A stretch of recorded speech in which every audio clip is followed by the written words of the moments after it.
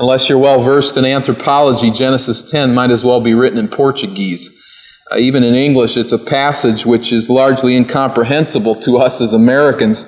We just don't get it when we look at a genealogy in the Old Testament, at least not naturally. When I read an ancient genealogy, I always get this feeling, not exactly, but it's something, if we could illustrate it, I get the feeling like somebody's blindfolded me, kidnapped me, flown me in an airplane somewhere, dropped me off, sent me off, I take the blindfold off, and I see signs, but I can't read them. I hear people talking, but I can't understand them. I don't know where I am, and I can't find my bearings because nothing really makes any sense. I feel that way sometimes when I come to a genealogy like this. There's all these names, we just don't make sense of them. We don't understand how a genealogy is put together. And so in Genesis 10, we see people, we understand people, and we see places and cities, and we understand them, but they just don't, what's the point? It's difficult for us sometimes. Particularly from our Western mindset. Notice verse 1 of Genesis chapter 10. We read, this is the account of Shem, Ham, and Japheth, Noah's sons, who themselves had sons after the flood. We go then to verse 32. These are the clans of Noah's sons, according to their lines of descent, within their nations. From these the nations spread over the earth after the flood. Now that much we get. The problem is what goes in between these two bookends. The introduction and the conclusion of the table. We tend not to see why God would confuse us with all these details. But the danger, I think, is then to respond like an auto mechanic that I once met. If you didn't fully understand what he understood, you were an idiot. If he didn't understand something, it wasn't worth understanding. And I think sometimes we tend to go at Scripture that way. If we don't understand it right away, then it can't really be worth understanding, and we just flip past and move along. We dismiss it. To us, Genesis 10 is a long record of largely unknown, hard-to-pronounce names, and that's all it is. In order to read this chapter with benefit, you either have to be deeply moved by anthropology, or you have to be firmly convinced that all Scripture is given by inspiration of God and is profitable to you. God has something to say to us in Genesis 10. What that message is requires some careful thought. It requires some attentive listening to the text. Let's start with just a few preliminary ideas. Genesis 10 baffles the evolutionists. They have never been able to really explain the differences between the people groups on earth, and it's all really a mystery to them. But when they read Genesis 10, they're forced to admit that in the light of history and archaeology, this table of nations is remarkably comprehensive and accurate. This is so astonishing to them because they do not believe in divine inspiration of the Scriptures, but it's also astonishing to them in another sense. Listen to the comments of William Albright, the world-renowned authority on Near Eastern archaeology. He's commenting on this table of nations as it's referred to.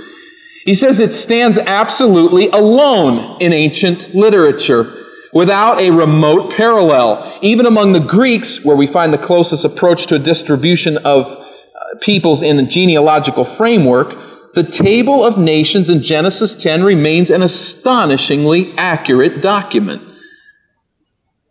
This shocks Dr. Albright because he doesn't believe that God can inspire the text. He doesn't believe the biblical account as accurate. We do believe in the infallibility of the Word of God, and therefore we believe that there was a universal flood that wiped off everyone from the face of the earth except for 8 individuals: Noah, his sons, and their wives. And therefore, Genesis chapter 10 can be assumed to be an accurate historical document which traces the descendants of Noah for several generations after they descended from Mount Ararat. But Genesis 10 is much more than simply a family tree. We find in the text references not only to fathers and sons, but to tribes and to cities and their inhabitants and to countries and lands.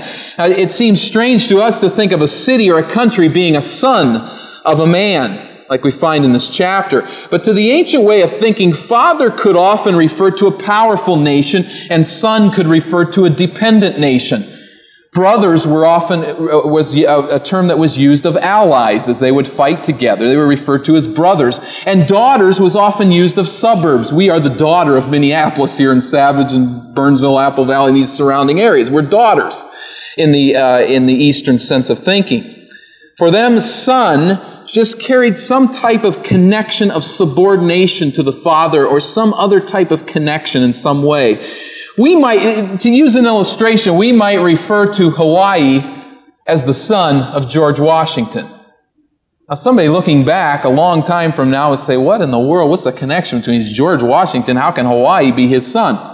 But there's a sense in which George Washington, as the Eastern mind would think, was the father of the nation, and Hawaii is one of the parts of the nation, and people might look at people living natively in Hawaii and say they're not anywhere connected at all. But that's what we find here in this text. There's some references like that might be similar to that, where we don't see a national identity that would strike us. There's certainly not a racial identity, and yet there's some cities and people called fathers and sons here in this passage. What this genealogy does then is not to simply trace the line of Noah's sons and their direct descendants, but to trace out what became of Noah's sons.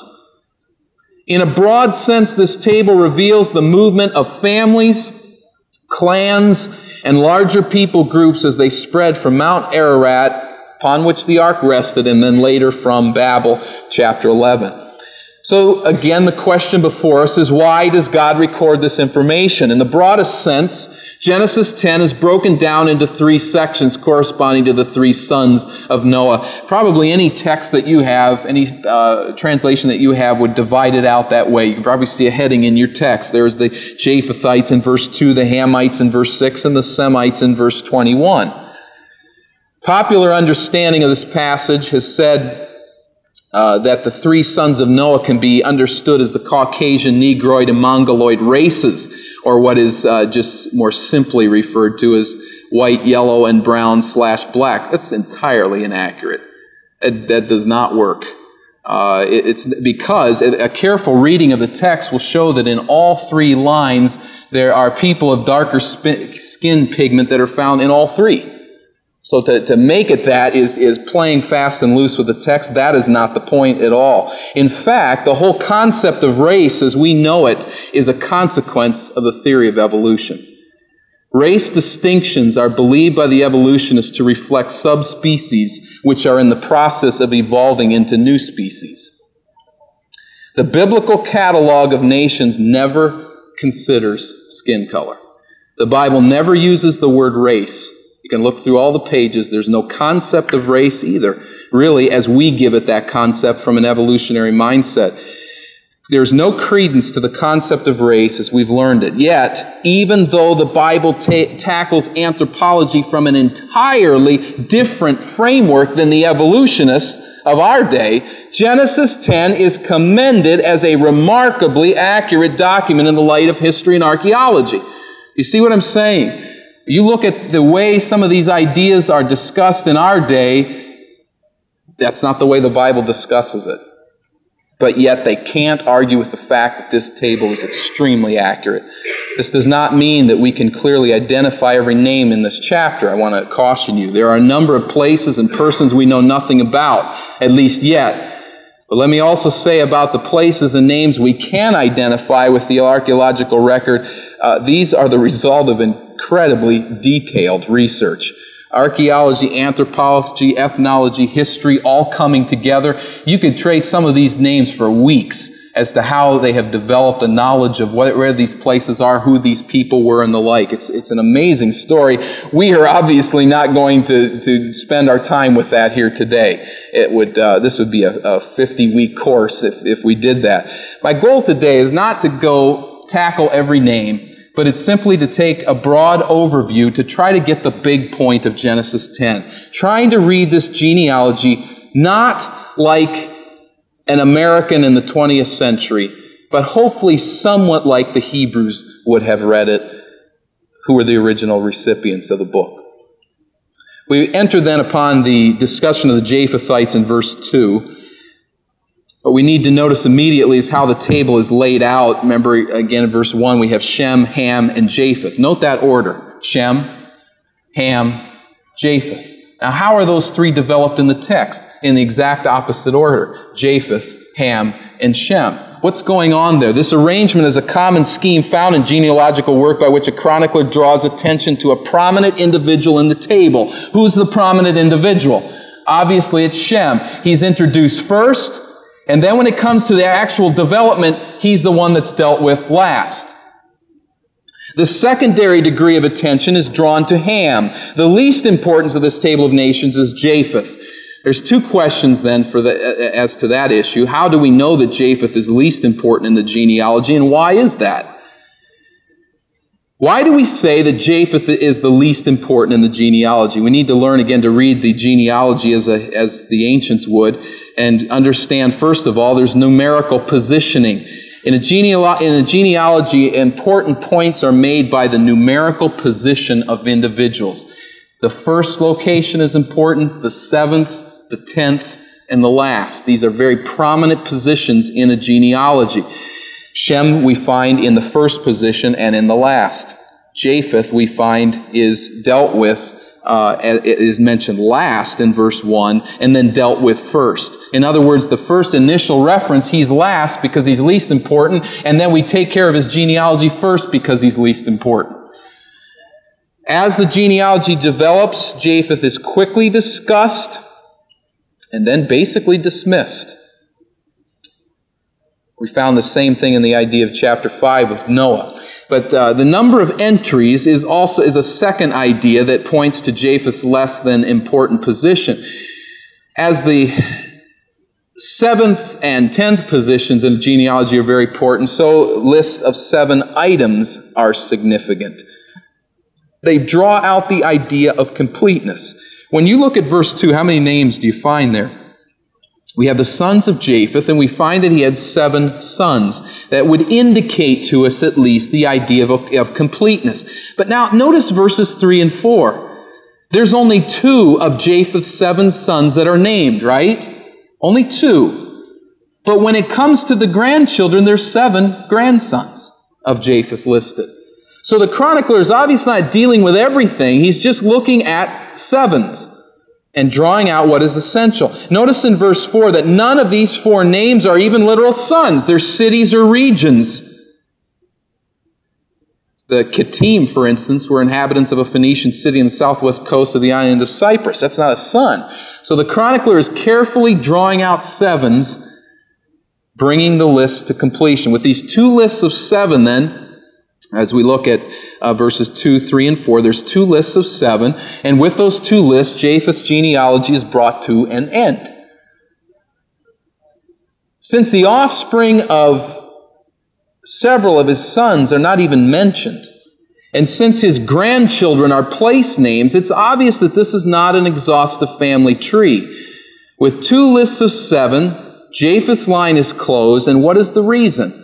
Again, I think the reason is because he does not play prominently in the storyline of Scripture. That prominent position goes to Shem.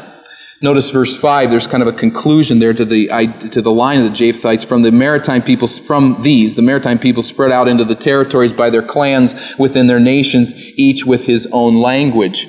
The maritime peoples, we're not sure the meaning, but they're apparently ocean-going peoples who settled on coastlines north of Palestine. They began to work their way inland. The point is that the earth is being filled. And it points us back to Genesis chapter 9 and verse 1 and the blessing of God that the earth would be filled and populated as people moved off of Ararat and from Babel eventually. Notice that second half of verse 5. It says there territories, clans, nations, languages. These are ways that these are aspects that divide these various peoples from one another. It's an important formula. Notice verse 20 and notice verse 31. That same formula will be found as it ends out the genealogical line of the Hamites and the Semites. The key here is to realize that the world is being separated by space, that's territories, by clans.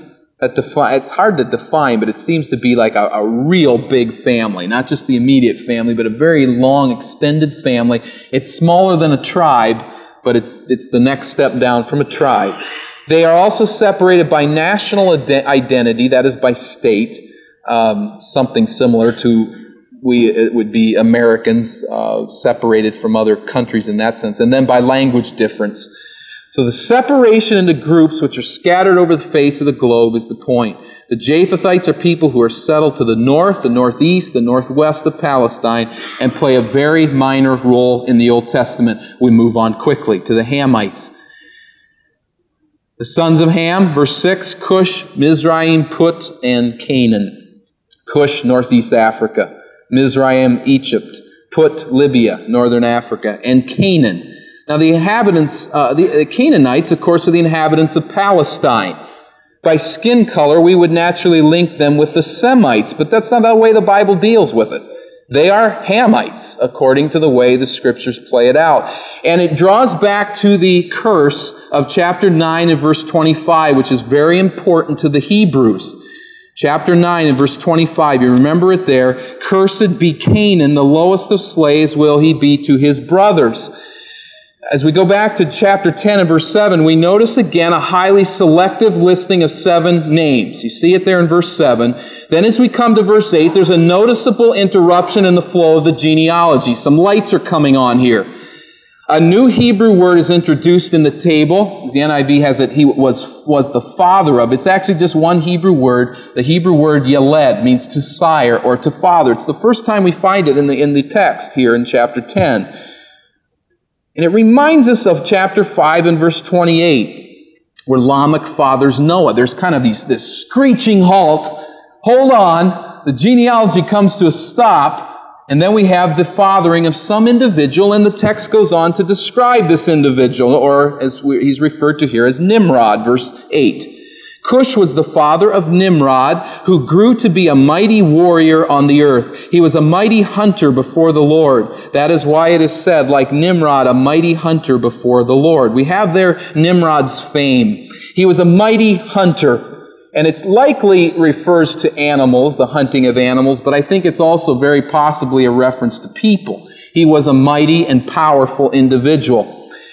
We can't really faithfully read the text and not be reminded of something here. This reference to Nimrod draws our attention back to Lamech, who avenges his own murder in the city of Cain in chapter 4, verses 23 and 24. You might want to just remind yourself of that. 4:23 and 24. It also reminds us of chapter 6 and verse 4. Nimrod is what kind of a hunter? What kind of a warrior? He's a mighty. That mighty, great, that word translated mighty or great or powerful is the same word we found in chapter 6 and verse 4. There were mighty people developing on the face of the earth, and we remember the sons of God followed their ways. What's the point? There was this mighty, strong city of Cain led by this Lamech who didn't need God, but that world was destroyed by the flood. Now that the world's been destroyed by the flood, we have a new generation of people following from Noah. We have another mighty person, another great individual standing up, this Nimrod, who is a leader of people and someone that is ruling by strength and by power. Micah chapter 5 and verse 5 calls Assyria the land of Nimrod. Again, it just plays fast and loose with people's ideas of race as they're laid out today. But the Assyrians are connected with the Hamites again, as were the Canaanites. But Micah 5:5 connects Nimrod with the Assyrians. What do we know about Assyria? It was a savage empire. It did not regard God, except for once. Remember when that was? Jonah. When Jonah went there was a turning to God. But the history of Assyria is a violent, cruel, oppressive culture.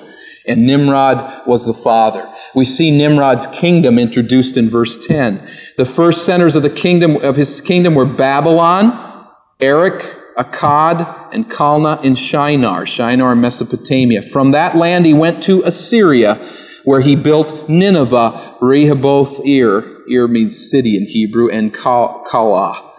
And Rezin, which is between Nineveh and Calah, that is the great city. Time doesn't allow us to stop for very long. But with Erech and Akkad and Calneh, and certainly with Babylon and Nineveh, we have an individual here who is leading the establishment of cities of great power and great authority, of military might. Secular historians see this area as the birthplace of civilization. When I studied ancient history for a while at the university, they all started in Mesopotamia. This is where it all began. Of course, in their construct, this is where the first person evolved and where we find... What were they really seeing? What they were really seeing was this is the first place on earth where there was a great and powerful established civilizations, as Nimrod is trying to build these cities and trying to develop power for himself and for people against the will of God.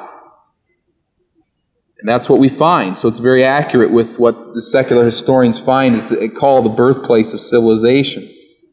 It parallels Cain's city in chapter 4, verses 19 through 22. You cannot read the biblical text and think of the word Babylon or the word Assyria and not realize that we have here a representation of the offspring of the serpent, Genesis 3:15, of powerful city-states that will rise up in conflict with each other, but in ultimate rebellion against God. Now in verse 11, we have Assyria figuring large into the biblical record, as does Babylon. It's interesting, again, that Assyria is ethnically linked with the Semitic line in verse 22, but in verse 11, Assyria is identified with Nimrod, a descendant of Ham. Now what's going on there? I mentioned that as we look at it, we think of Assyria as connected to the Semites, but actually in the table they're connected to both, the Semites and the Hamites. Again, God's not so concerned with bloodlines as such. By connecting Assyria to Nimrod, Moses shows that any city can be associated with Babylon. These appear then to be, as one has called it, the initial stirrings of a larger-than-life symbolic value of the city of Babylon. Where does Babylon go from this place in the text of Scripture? We know that Babylon is a theme through the remainder of the Bible. Babylon is the area that will captivate the children of Israel. We think of Daniel, for instance, living in Babylon. We think of the children of Israel coming back to reestablish Palestine from the land of Babylon. And where does the theme of Babylon end?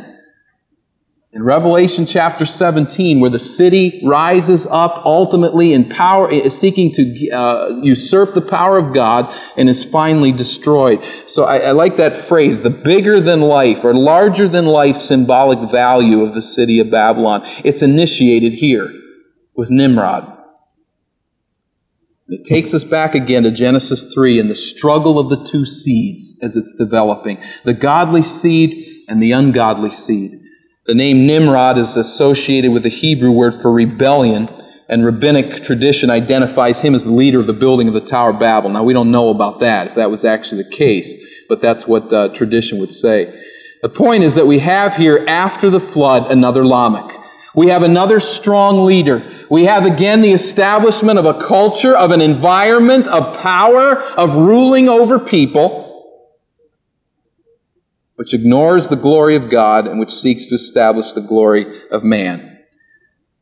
That is a very important section in the genealogy. It's really right at the very center of it to a large degree. We move then to verses 13 and 14. We find another list of 7 names. And we note that with these 4 lists of 7 names, the chronicler gives a complete accounting of the sons of that group without actually listing all the sons. So we had 7 and 7. Under the Japhethites, under the Hamites, we had 7 and 6 and 7, verses 6 and 7. Then verses 13 and 14, we have 7 again. But this is the last list of 7. Now, think about it. What's going on then? We have these 7s that are completing and finishing out, but it's the last list in Genesis 10. From this point on, the names of the genealogy take on more and more significance to Israel and the remaining text of Genesis. So consequently, the chronicler loses interest in neatly concluding certain branches with 7 names. His interest now is to give a fuller accounting in the interest of the overall purpose of the book. So with that in mind, we come to verse 15, and we have again something of an interruption. Canaan was the father of Sidon, his firstborn, and the Hittites, Jebusites, Amorites, Girgashites, Hivites, Arkshites, Shinites, Arvadites, and Zemarites, and Hamathites. I wonder if pastors have nightmares about it's reading these things in public. But there's a list of peoples who lived where? They inhabit Palestine. We come to then a major break, the middle of verse 18. I wish the verses had been divided there. But verse 18, later the Canaanite clans scattered. Well, that draws our attention. We just had a break here in this flow of names. We got name. Whoop. Again, there's the screeching of the brakes.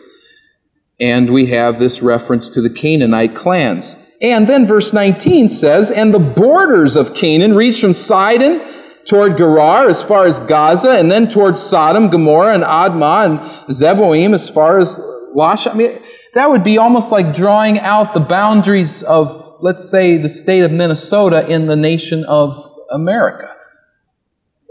It comes to a screeching halt and starts to draw out boundaries. The text has never done that before. What's the point? Why? Well, think about it. Where is Israel when this text is being written? Where are the people of God? They're somewhere in the process of leaving Egypt and entering into Palestine.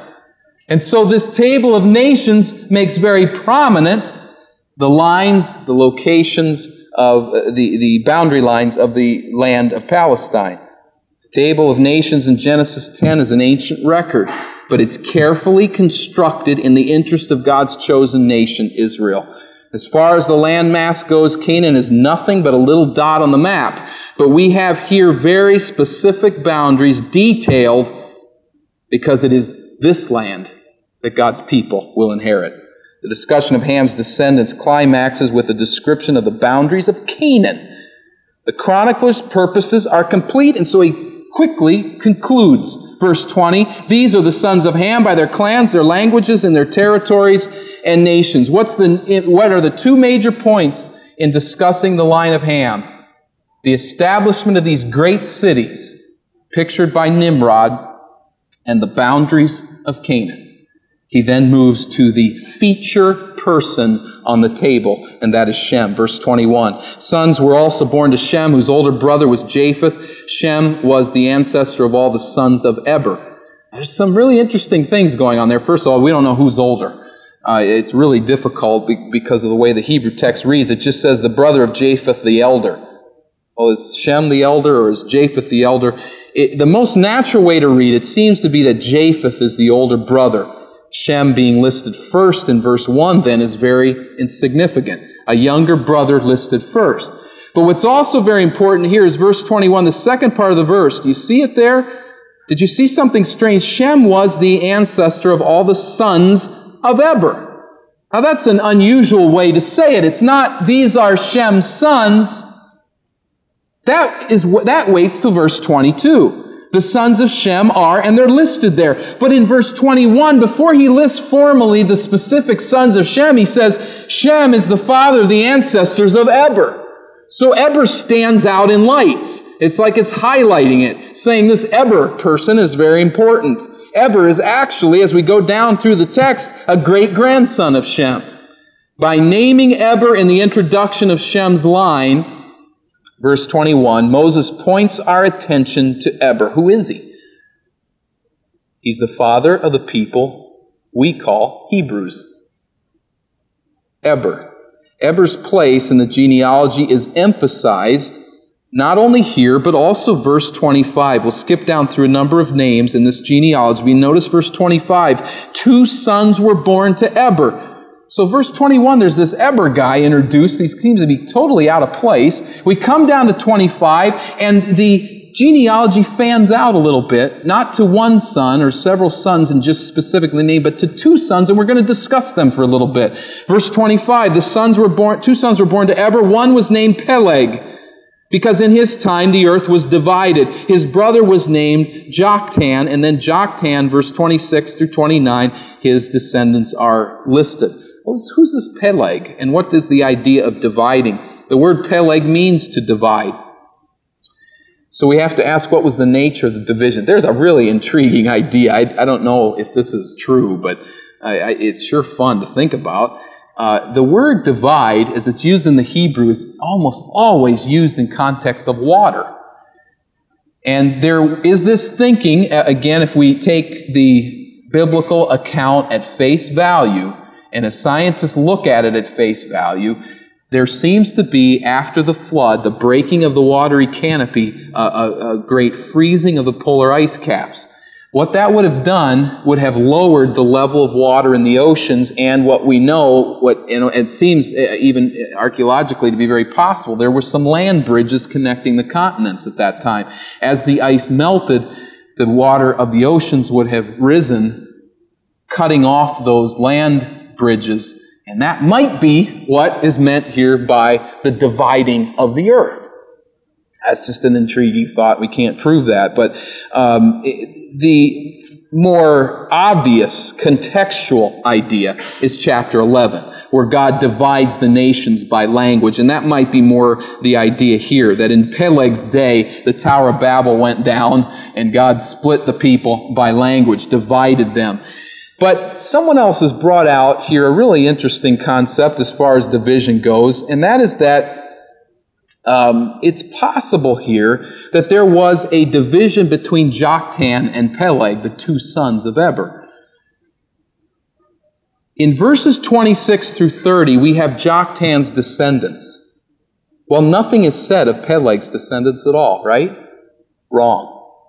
Chapter 11, verse 10, Peleg's descendants are picked up. So it might be that there was a division in the sons of Eber. And I don't know if we can go too far on that, but it may be that the situation at Babel divided not only the peoples of the earth into various language groups, but also divided Eber's descendants into those who followed the way of the city of Babylon and those who followed the way of God through Abraham. Because when we come to chapter 11 and verse 10, Peleg's descendants are picked up, and who's one of his descendants? Abraham. Well, it's all intriguing thoughts. What the division is, I don't know. I don't have a clue. But who knows? Maybe all these things took place at one time. At any rate, we find there in verse 30, just that quick note, the region where they live stretched from Mesha towards Sephar, the eastern hill country. These are the sons of Shem by their, you hear it again? Here it is for the third time. Their clans, their languages, their territories, and their nations. Verse 31. Thus concludes the table. Verse 32 just kind of is the bookend that encloses the table. These are the clans of Noah's sons according to their lines of descent within their nations. From these the nations spread out over the earth after the flood. The emphasis is the spreading, the dispersion, the growing of humanity. Give me just a couple minutes, all right? Again, you wonder what preachers have nightmares about. This is another one. Preaching a passage like this. This is tough. And I appreciate your attention as far as you can bring it here today. But let's put it together just real quickly, all right? We've taken a look at the text in a literary manner, but what is it teaching? What is it saying?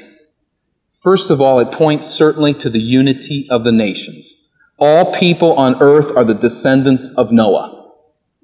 All people. We all have the same physical father. No matter the color of our skin or the location of our ancient ancestors or ethnicity or whatever we want to say, we were all created in the image of God, and Noah is our father. That says a lot, and it says how we should think as God's people. But Genesis 10 intends to accomplish much more than evidencing the unity of people. In Genesis 10, God sets the stage upon which the story of redemption will be played out. In Genesis 10, the nations of the world are arranged by the sovereign hand of God. I get the picture that He's almost like the writer of a play. And He comes out on the stage and He sets the pieces, the stage where He wants them to be. He spreads out the nations just like He chooses. Look back again at Acts 17. We won't take long. Just hang with me a little bit longer. This will bring it all together, and I think if you can follow me here, this will allow Genesis 10 to take a leap forward in your understanding of Scripture. Acts 17, verse 24.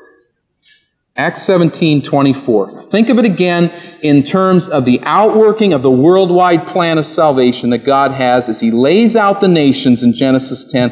I think Paul is probably thinking about Genesis 10 when he says in verse 24 of Acts 17, "The God who made the world and everything in it is the Lord of heaven and earth and does not live in temples built by hands, and He is not served by human hands as if He needed anything, because He gives all men life and breath and everything else. From one man He made every nation of men, that they should inhabit the whole earth. And He determined the times set for them and the exact places where they should live."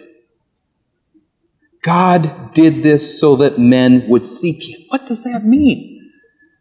God did this. God spread people out. God disseminated people across the face of the globe so that they would seek Him. 3 thoughts. First of all, I think that happens by what we might call global polarity of the nations. The global polarity. Let me explain that. I don't know if this seems scientifically possible, so don't laugh at me if you know it isn't. But is it possible to have magnets that, don't come together, but they're opposite polarity, and so they push each other away, not only on one side, but on 2 sides? I don't know if that's possible, but just picture it as a metal dish, and you've got 70 magnets in there, and there is opposite polarity all around. That is what we have with the nations. There isn't a linking up together against God, but we have here a sense of what we might call parity, or negative polarity. They don't attract. Why is that so important to the salvation of humanity? Genesis 6:5. God looked down and saw that the wickedness of man, that the thoughts and imagination of his heart was only evil continually. Genesis 6:5. Genesis 11:6 says, "The Lord said, if as one people speaking the same language they have begun to do this," that's build the Tower of Babel, "then nothing they plan to do will be impossible for them." Do you see it? Unity among nations and among peoples that is not resisted by the sovereign hand of God would mean that people came together in utter rebellion against Him. If fallen humanity, which follows the lead of Cain and Lamech and Nimrod, were given unrestrained powers to unite, our world would be plunged into a moral darkness so intense no one would survive, let alone find God. But in His wise providence, God has divided language and spatially and culturally separated people groups, and He's promoted military and social tensions between nations so that the peoples of the earth hold each other's potential for evil at bay. They do this not because they love God, but because they love themselves. And so we have an environment of suspicion and mutually conflicting intrigue among the nations of the world. Why does God do this? Because He loves the nations of the earth, all of them, and every last individual in them. There's this global polarity. It will not all unite against God, but there's these differences that are maintained so that we can still seek God. Secondly, we have here geographic preeminence of the land. Map out the names in this list, and you know what you begin to see? This is where the lights start coming on for me this week. You see a dartboard. You see rings. There's the Japhethites up to the north. There's the Hamites down to the south and the east. There's the Shemites that are flowing through the middle and off to the east side. And what you're seeing is a scattering of the nations in a circular manner. And you know what the bullseye is? The land of Israel. The land of Israel that's described in the middle of the genealogy with borders. God is drawing a big cosmic dartboard and He's pointing right at the center of it and saying, Palestine. That's what's happening as we see these nations spread out here. And to this land, this bullseye on the dartboard, He sends a people. And so we have thirdly the genealogical fulfillment of a prophecy. Global polarity. Nations spread fighting each other so that evil doesn't grow too rampant. Secondly, the geographic preeminence of the land of Israel. And thirdly, the genealogical fulfillment of a prophecy. Genesis chapter 12, we have the call of Abraham to go where? To the land. There's the center of the dartboard. There's the bullseye, Abraham. Where does Abraham live? In Mesopotamia. God says, go. Get over to Palestine. That's the center. That's the bullseye. It brings to mind again Genesis 3:15 as we begin to see it work out. The line of Abel and the line of Seth, leading to the person of Noah, leading to the person of Shem, leading to the person of Abraham, leading to the king of David who reigns in Israel, leading to whom? The Lord Jesus Christ, who was born right there on the bullseye. In fulfillment of Genesis 3:15, the Son of God died, crushing Satan's head and paying the penalty for the sins of the nations in Israel, in Palestine. So in Genesis 10, God marks out the bullseye of His redemptive plan. He marks out the place on planet Earth where He will send His Son to die, to crush the head of Satan, to rise in victory over the grave, and someday to return in order to reign over the nations of the earth from that place on the map. Genesis 10 is not unimportant. Genesis 10 is the backdrop of John 3:16. For God so loved the world, the nations, that He gave His only begotten Son to come in fulfillment of prophecy to a land called Palestine to die on a cross. God carefully marks out the spot and is saying essentially in Genesis 10, watch world, watch, right here. And as members of the nations, we gather about as far away from Israel as you can get, but we gather in the name of the risen Lord Jesus Christ. Our identity now, since Christ has come, really has very little to do, if anything, with being Japhethites, Hamites, or Semites. It has to do with being the people of God.